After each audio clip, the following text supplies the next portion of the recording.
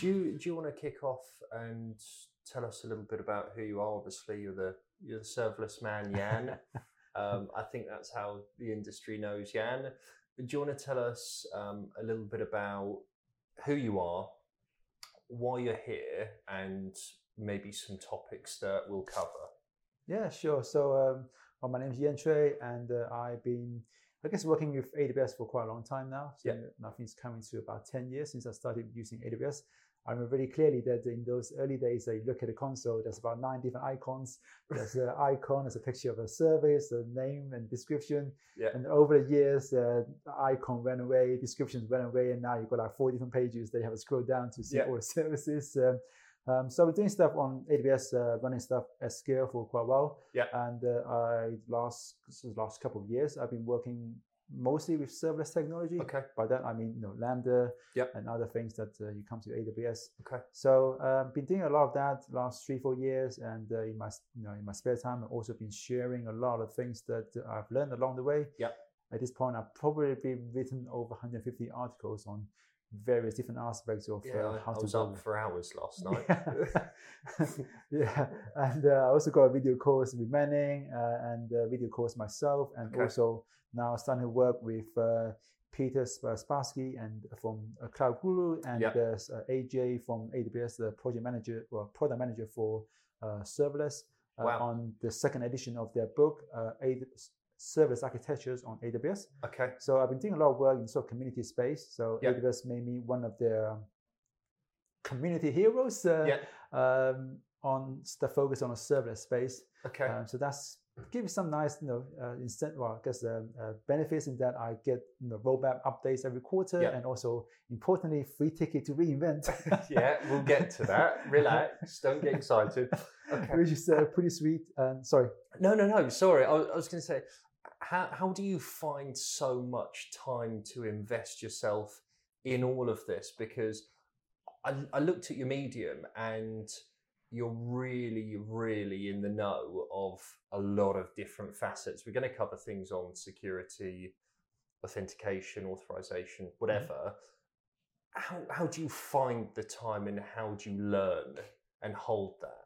Yeah, so I think in terms of learning, writing is a massive part of my process, because if I want to write about something and explain it in terms that anyone can pick up and understand, it means that I need to understand it quite well myself. And also, as you're writing, you start to notice gaps in the knowledge. Okay. So you can't get the sentences quite linked together. And so I think that is also a big part of my learning process. Okay. But otherwise, I like to do a lot of experiments, what you probably describe as exploratory experiments, to find, okay, I wonder how does that thing work? I wonder what happens when this thing fails, and how that affects Lambda and so on. Yeah. Then I design those experiments. I run it and test it, and then I kind of build up a better mental model of how things work under the hood. In terms of finding the time, I don't have a lot of a social life. I'm married. We don't have kids. We have no cats. So that does mean that I have a lot less social responsibilities. Yeah. So I do spend most of my free time just good for you writing stuff. I love that. Doing code and good for you. Having fun. Tell us a little bit about some of the journey of working with companies and where you've introduced companies. Now, actually, before that, let's talk about what actually is serverless for all of our listeners out there. What is serverless, and what does it mean? So when I think about serverless, I think about any technology where you don't have to think about provisioning, configuring servers. So you don't have to configure scaling, load balancing, all that stuff, and you don't have to worry about and pay for servers when you're not using them. Yeah. So I guess my definition for serverless is that a service that you don't pay for it when you don't use it. Yeah. And that you don't have to worry about provisioning and managing the underlying infrastructure for running your code. So I guess you can classify things like DynamoDB, S3, SQS, all of those in that same bracket, and that they are serverless. And in terms of the actual functions, so that's where you have functions as service, which is quite closely related sort of term. That's where you find things like Lambda, you find Google Cloud Functions, Azure functions, and so on. So for me, that's what serverless means. So it doesn't have to be function Lambda, but it can be other things so long they have that same quality in terms of don't pay for it when you're not using it, and don't worry about actually what hardware it runs on, what OS it runs on, and provisioning, scaling, all of that. Okay. Yubble's journey is quite prevalent on Medium for you.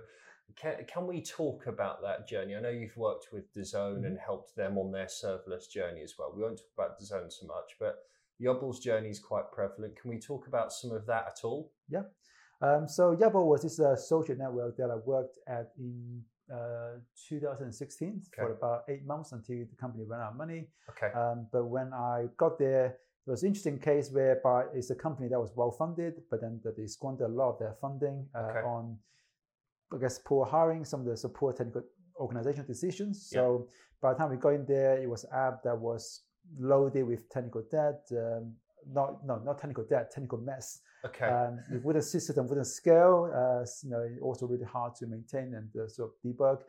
So we looked at what we actually do in terms of the workloads we're doing, and that it actually seems quite a nice fit with the serverless paradigm, and we ship it to go a lot faster once we address a lot of the underlying technical issues that we had. So we had a few people join the team at that point, and we pretty much migrated the entire social network to run on serverless, using all kinds of different services, Lambda being the most prominent, but then at the same time, we use lots of API gateway, a lot of Kinesis for event processing, but also SNS, SQS, IoT Core for very different kind of workloads. So before the company went under, we were actually in the process of publishing us as a use case, as a case study for AWS, because they found us very interesting that we have a very broad range of different workloads, all using serverless technologies. So unfortunately, that never finished, and the company ran out of money and went into administration. So we didn't get the use case study finished. But that was probably where I learned the most about what it actually takes to build something non-trivial and a complex serverless architecture. Okay. What are the pros for devs and businesses using serverless? So for developers, I spent a lot of my career just setting up EC2 instances, setting up all the scaling, load balancers, or network configuration, all of that. And you find yourself spending a lot of your time on doing the things that you need to do to get to the point of being able to do the things that the business actually wants you to do, or the customer wants you to do. So using server technology means that you can offload a lot of that responsibility to AWS, who can honestly do a much better job than most of us can anyway. And we focus our energy on doing the things that only we can do for our customers, delivering features, delivering better user experience and all of that, whilst you can also save a lot of money. So from a business perspective, for a lot of the workloads that when you move them to serverless, because you don't pay for them when they're not running, so that means that you can also save a lot of money as well for the right workload. You have to match to the right workload. So at Yubble, when we moved to serverless, we found that our bill for Lambda was about 5% of what we pay for EC2 for the comparable amount of things that we were doing. And the same story you've heard from, I think, Financial Engine in the US. Again, massive savings in terms of cost. And companies like iRobot, they choose serverless for one of the reasons was because of the cost efficiency. And for them, it's very important because they don't charge you for the use of the cloud services. So they have to keep those running costs as low as they can because they only charge you for the robots. So from a business perspective, you get the benefit in terms of the developers being more productive, being able to deliver things faster, and having hopefully saving some costs as well on AWS bill. But from the sort of cost perspective, it's also important to understand that the fact that you only pay for things when they run means that you can now make more informed decisions about where do we optimize for cost. If it's something that runs a lot but doesn't run a lot, so there's no point optimizing it, even if it's suboptimal. Whereas if it's a function that runs all the time and it's, that's where all of your cost is going to, then you should just focus on optimizing that one thing. And those are the kind of decisions that before it's just really hard to make because you can't quite pinpoint which bit of your infrastructure that is actually costing all of your money because it's all shared EC2 instances and your shared infrastructure. Is there lack of clarity in infrastructure when it's non-serverless then? Are there dashboards and so forth to support you to see? You don't have the way to attribute costs to specific components in the same way that you can with serverless technologies. When you've got like a server that's running a thing, Well, it doesn't matter how many people use it, you're going to be paying for that. And also different services use the same server, then you can't really attribute the cost for individual features. So when it comes to working out the return on investment for individual features, you can't even work out how much it's really costing you to run that thing. And from the developers, you also get the sense that you are more productive, you're happier. So a lot of teams I work with, they really, really want to work with serverless because there's so much less things you got to worry about.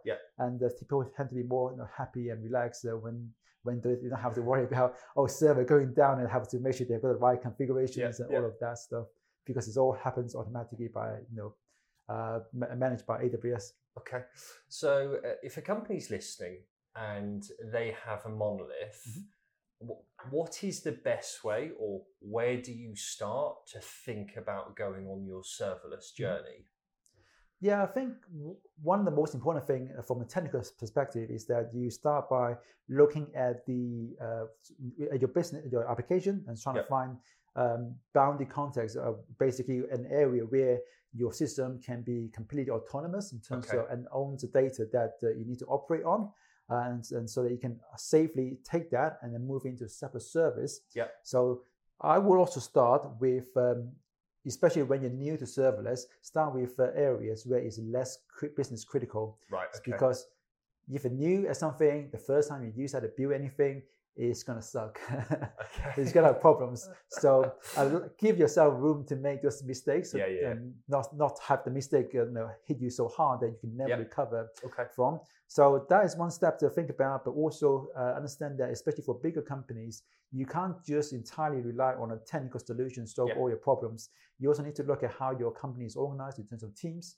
And I've seen companies whereby they move towards microservices, move towards serverless, but things don't improve. They don't go any faster because you have the teams that are supposed to be able to own and operate on their services independently, but they all have to go through some central team to get infrastructure provision, to get access to things. So all of those things start to stop you. So it doesn't matter what technology advancement you use.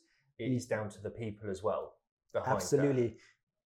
Any organization that develops software or systems is a social technical organization. So a social technical organism. So just looking at the technical side is never going to be good enough. The two of them feed on each other and helps and reinforces each other. So you have to look at how you organize your organization in terms of people, but also how you allow people to work. You do want to give people more autonomy especially when you go serverless, because if the team have to go to some other team to provision all these different resources, then you're going to take away a lot of benefits that you get from serverless in terms of having teams that are able to do more themselves without having to manage all these infrastructure themselves and so on. Tech and people focused. Yep, absolutely. Good. Okay. Hand in hand. Good. What happens, or what would you recommend if a company already has existing microservices and they want to move to serverless? What do you need to think about and consider then?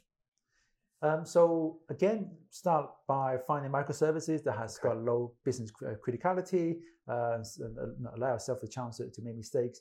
I guess another thing I didn't mention is that especially for bigger companies, find a team that and use them as the pathfinder, so that they find out all the sort of edge cases or the problem you're going to solve, especially when you're going from monolith to serverless. But going from microservice to serverless I find a lot easier, because as you already experienced a lot of the challenges that microservices has in terms of the complexity around the debugging things, but also in terms of the performance overhead for talking to API to API. So you understand those challenges, and you probably have really fast solutions for them for your containerized application. So now you just need to find solutions for the serverless that can still deliver the same qualities, same characteristics, but maybe implemented differently. Because with the microservices, a lot of time you're looking at people that use containers. You're looking at sidecars and other service mesh and other things, which as a pattern, it works really well when you have access to the infrastructure. But when you move to serverless, you no longer have the same access anymore, which means you have to find other solutions, which they do exist. But it doesn't mean that you should take the time to do some research before you go straight into it and try to use what you've known already and try to lift and shift existing mindset, which is where oftentimes companies run into trouble, because they refuse to learn the new thing, how to work with the new paradigm. Have you seen a couple of cases where companies smiling? Have you seen a couple of cases where companies have failed is maybe a strong word, but there's been a couple of moments where they've thought, shit, this wasn't as easy as we thought?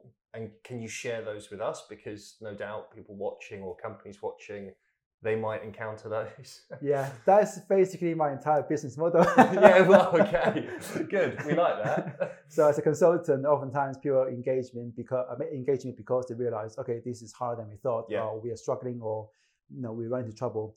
Ideally, people should engage me earlier as a consultant to help them basically tell them, think about that, rather than, oh crap, we've got problems, we can't do this. But nonetheless, that seems to be what happens a lot of time. Okay. Where I come into companies, of course, I'm not going to name anybody, and realize that they either have, for example, not addressed the people side of things. Yeah. So they have been using the same process that they've been using for others, how they've always been doing things. Yeah. Centralized teams controlling the gates of the kingdom. And I find that, okay, other teams, when they move to serverless, they are just getting blocked constantly. Yeah. Even though they themselves can move faster for the application, but they get stopped at the moment they have to interact with the central team. Okay. Yeah.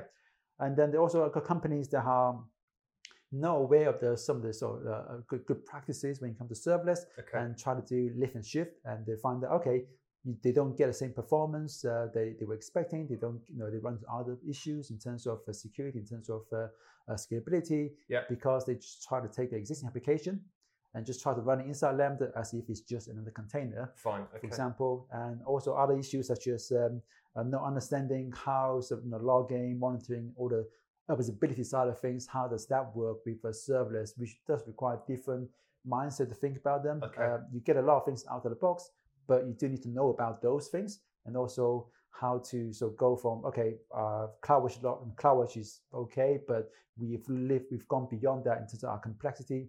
What's the next thing available? Okay. Again, solutions are out there. They're well-defined solutions as well, with different caveats. Yeah. But you need to know what they are, and that's where often myself would provide value, because I understand those, and understand the trade-offs, and I can give them more, useful feedback in terms of what they should be doing. Good. Okay. You touched on observability, and that probably falls into a really nice moment with what you're discussing next month in Vegas. Yep. Okay. So building observability in a serverless application, don't panic. This will be posted after AWS reInvent, so there's going to be no spoilers. But can you talk to us about what you're going to talk about, and maybe some of the key elements you have to think about when you're thinking about building observability? Yeah, sure. So the key thing about observability is that you have this ability to debug things and figure out the issue when they do happen in production. And one of the common mindset I see is developers, in terms of debugging, all they want is to be able to run everything locally and then just step through the code. And of course, the moment your application is running in the cloud, you can lose all of that. So you need to have really good, you need to have good infrastructure in place so that you collect the logs for all your functions. You're writing good logs so that they're easy to search, and also they have all the information you need.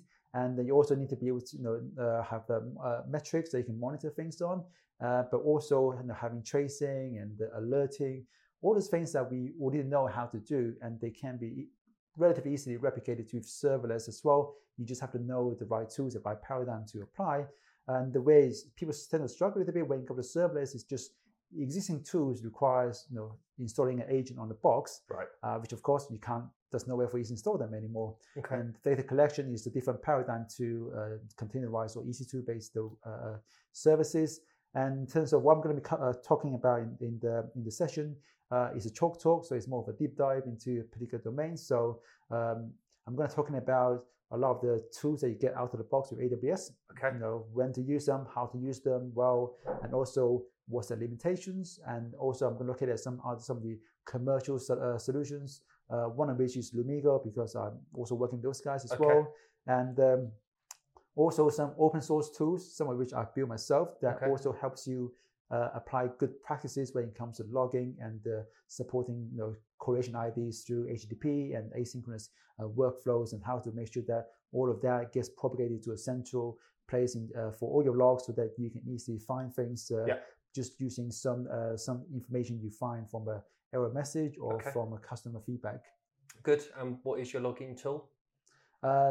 It's not logging tool, but it's a collection of library that does a number of different things, including having a good logger.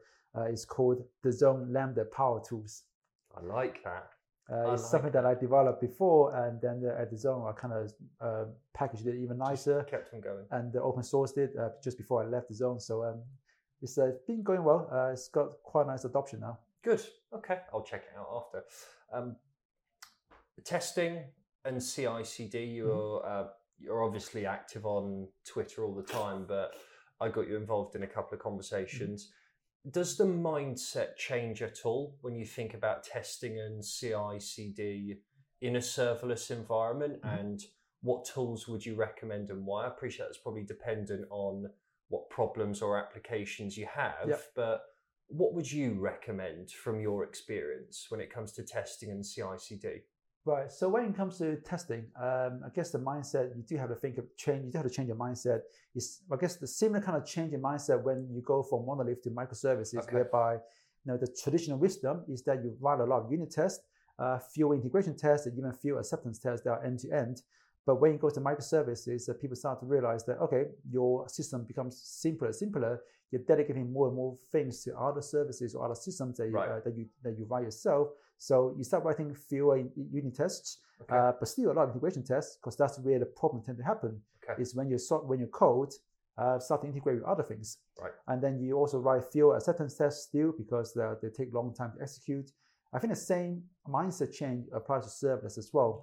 That the unit test just doesn't have a lot of return on investment because most of my functions are so simple that they don't have any complex business logic. I almost never write any unit tests unless I've got a bit of function that is quite complicated in terms of business logic. Then I'll write unit tests for those. But I do have lots of integration tests that checks my code is doing the right thing when it comes to talking to DynamoDB or any other number of AWS services. So that's one mindset change. And also for me, I find that a lot of the time when you're writing tests that just relies on mocks, all you're testing is the mock. So as much as possible, I try to write my integration test such that it talks to real AWS services. Where I do use mocks still is when I want to simulate failure scenarios to try my code's error handling, but also when I'm talking to internal services that are produced by my company, where there's less stability and guarantee about the contracts and all of that, then I'll still use mocks for those, just so that one person breaks one service, it doesn't affect everybody else. When it comes to CI/CD, I think what you find with a lot of these containerizer or EC2-based workload when it comes to CI pipeline is that a lot of the work is actually in terms of bundling, managing the artifacts and triggering deployments, doing blue-green, all of that stuff, which thankfully most of that is done by serverless, by Lambda itself. The whole uploading artifact, a new artifact, just uploading to S3, and the blue-green, you just get it out of the box. And then the rest, in terms of some of the packaging your code, all of that, some of the frameworks like Serverless framework does all of that for you. So for me, most of the time, I have a very simple script that allows me to encapsulate all the different steps I want to do in my CD pipeline. CI/CD pipeline, like running unit tests, running acceptance tests, and then doing deployment. And then all my CI is doing is coding to my script. And then that means I'm also not tied to any specific CI tool. I can easily switch from one to another because all the steps are already encapsulated into a simple script. So that's the kind of convention I tend to go with. Nice, good, okay. Big question, to VPC or not to VPC? What do you think? Has become a lot simpler because of the fact that AWS has changed the way VPC works. So now for regions where this VPC enhancement has gone out to, you no longer have a 10-second cold start whenever you need a new ENI. So if you're operating in one of those regions, which as of this right now is, I think, Ohio, Tokyo, Frankfurt, Ireland, and maybe four others, relatively small regions, then VPC as much as you need. Don't VPC, just for the sake of it, because Lambda is already protected by IAM, so you're not going to add anything with just VPC, but it doesn't really hurt you as much as it used to. everywhere else, for now, until your region is updated with the hard VPC enhancement, don't use VPC unless you really, really, really have to, because it's going to cause a lot of complexity and really painful cold start time. Okay.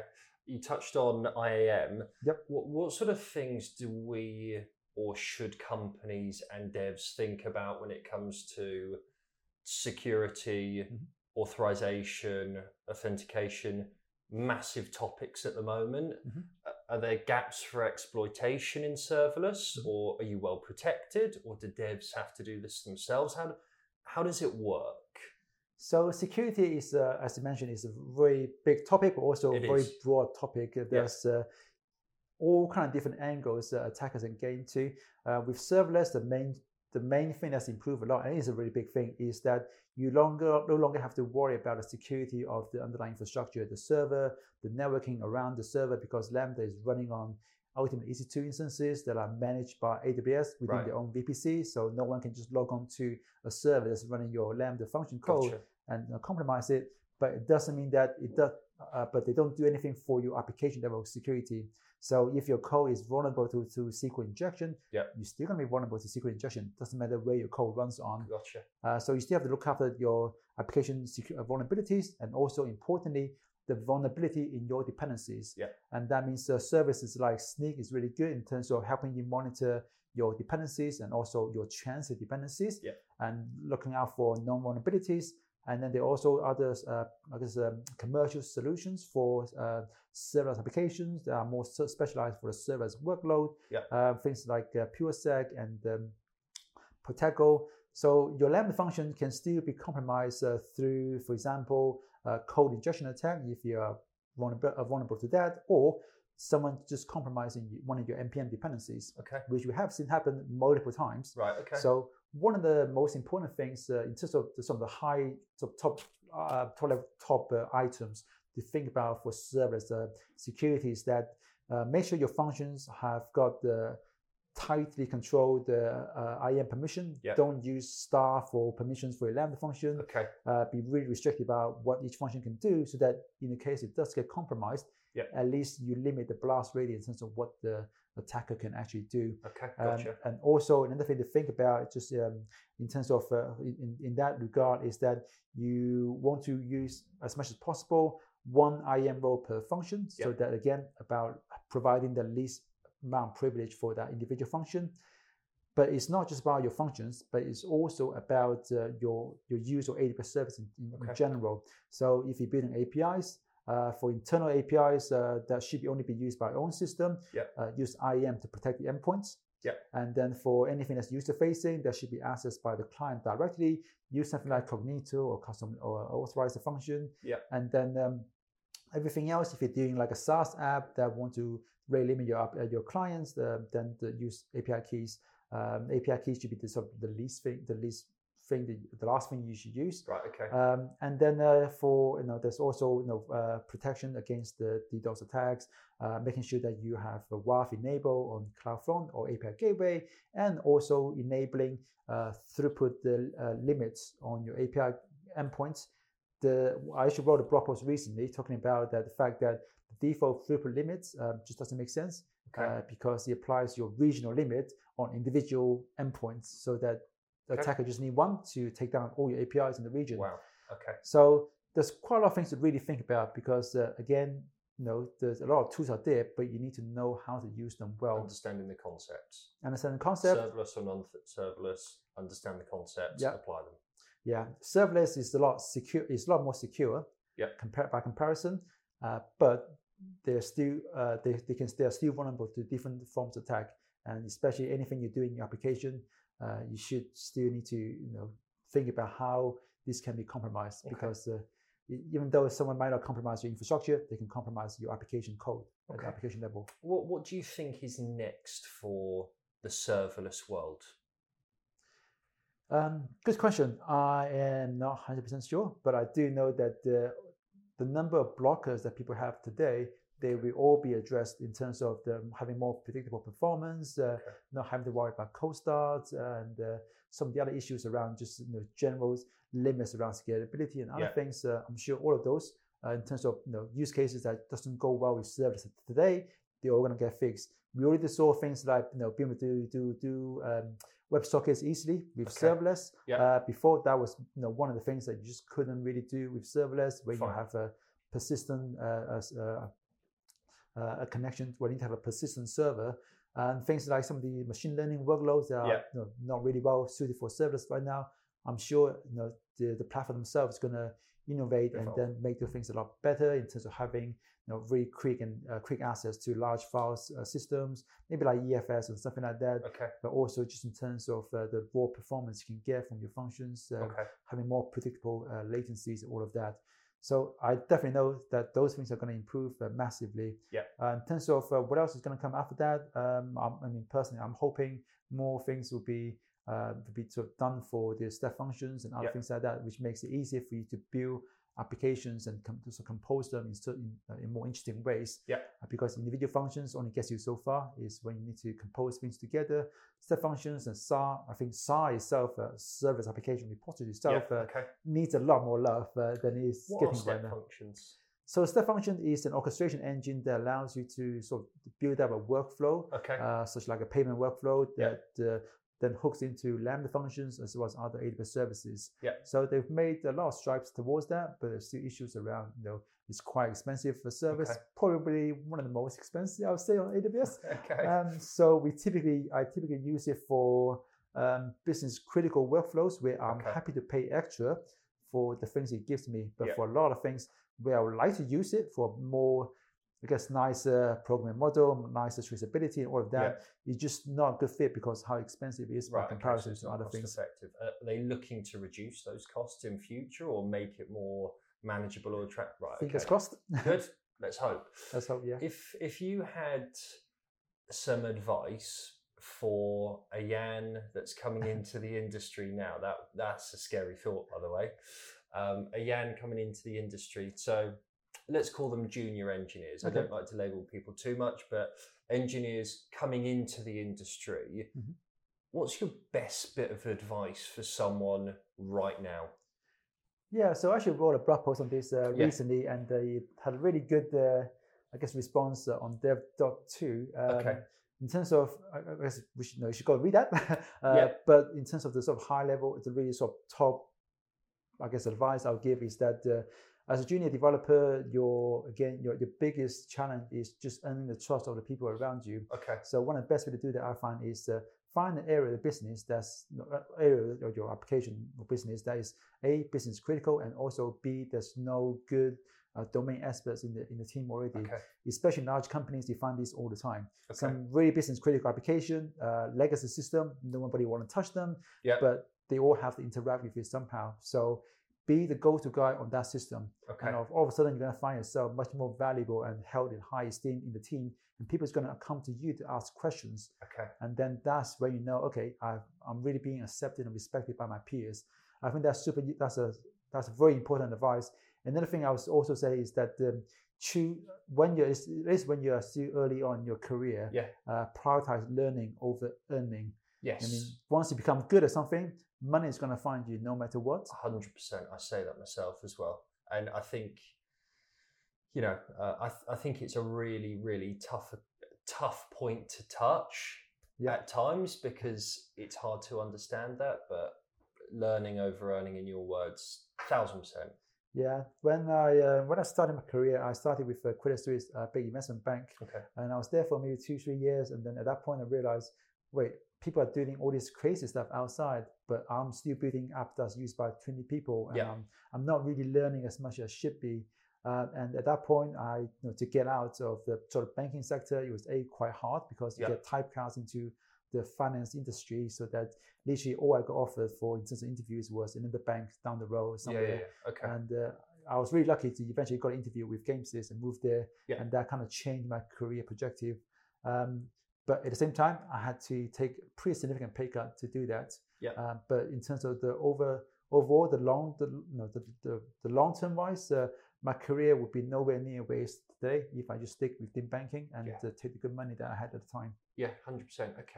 Other end of the spectrum, if you're a senior engineer, sorry, no labels, but you're a more experienced engineer, what would you say to someone that's rising up the ranks to continue doing, stop doing?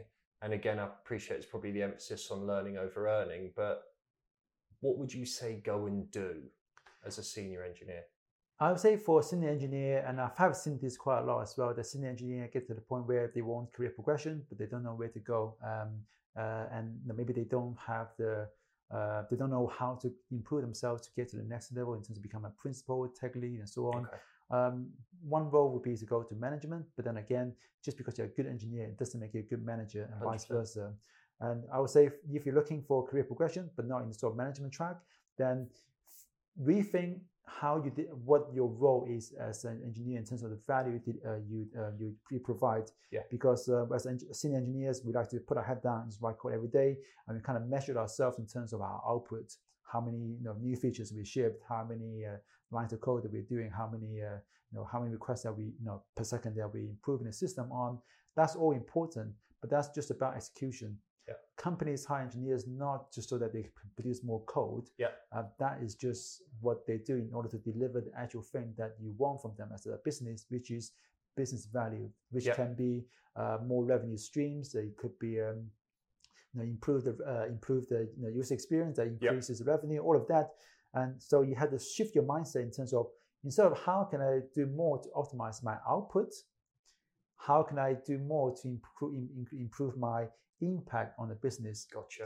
And that's, for example, when I joined the Zone as a principal engineer. Yeah. During my time there, the most important thing I did to the company was to fix the recruitment process. Yeah. Was to build up the brand for the developer community so that we could hire people more easily. Yeah. So my personal output as an engineer, as an individual contributor, was probably the lowest I've ever had in my career. But I've had massive impact on the company by doing the things that needed to be done in order to help the company get to the point where they can deliver their vision. Yeah. So without doing those things, I guess we wouldn't know each other. We wouldn't be sitting here today. Yeah. And that the Zone's trajectory would have been very different as well. So understand that you need to change your mindset and try to optimize your impact on the company. Yeah. If that probably doesn't require writing code. Yeah. And that's something that you have to be okay with and happy to do, and start doing that. Your impact for those guys touched tens of people, many of people. What do you think the next scary thought again? What do you think the next 12 months for you looks like? Good question. I like the answer to be, I don't know. Fine, okay. So right now I'm doing a mix of working with Lumigo as a developer advocate, helping to build up and strengthen the serverless community. Okay. At the same time, also doing probably spend half my time working with independent direct clients. So independent consultant, helping them with adopting serverless, for example. So I imagine next 12 months I'll be probably doing more of the same because this is a relatively new thing for me, and I'm so far really enjoying it. Yeah. Okay. And companies or individuals listening, can we or they engage you in Europe, or is it just London? They can engage me in all over Europe. I'm really happy to travel anywhere in Europe. Based in Amsterdam nowadays, so it's become a really nice, easy hub to commute. Yeah. I also have got clients in the US and Australia where I do just remote sessions. So people can engage me for all kinds of different ways. I'm really happy to help people out. So long your project is mostly serverless. If you've got a containerized container application that you want to build, maybe I'm not the right person to ask. Okay, someone else, please. So I guess point being, EU, London, on site if needed. Anywhere else worldwide, remote options. Yep. And day rates will obviously apply, or consultancy or fees apply. You've been a pleasure. Honestly, I really, really appreciate it. So thank you. And you can catch Jan on Twitter and some other areas. I'll copy and paste his bits and pieces in. Thank you very much. It's been a pleasure talking to you. Pleasure. See ya. Hey guys, thanks for watching this episode. Massively appreciate you listening and checking in with us. If you want to find out more about us and what we're doing, please check us out on social media. What we're trying to do at Enginears is build a community to drive knowledge sharing and experiences. On Twitter, we can be found Enginears.io. It's no_. We've also got a website which is engineers.io. These links will all be posted in the description. Any feedback and comments are massively appreciated. We're always looking to improve on where we can. Thanks, guys.